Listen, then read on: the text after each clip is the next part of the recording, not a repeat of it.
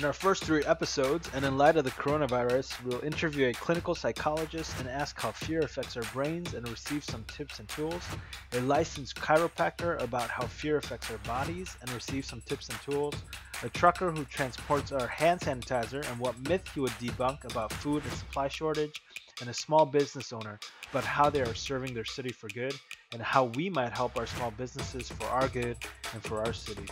We're excited and I hope you are too. Let's change our cities for good. Come on, we got this.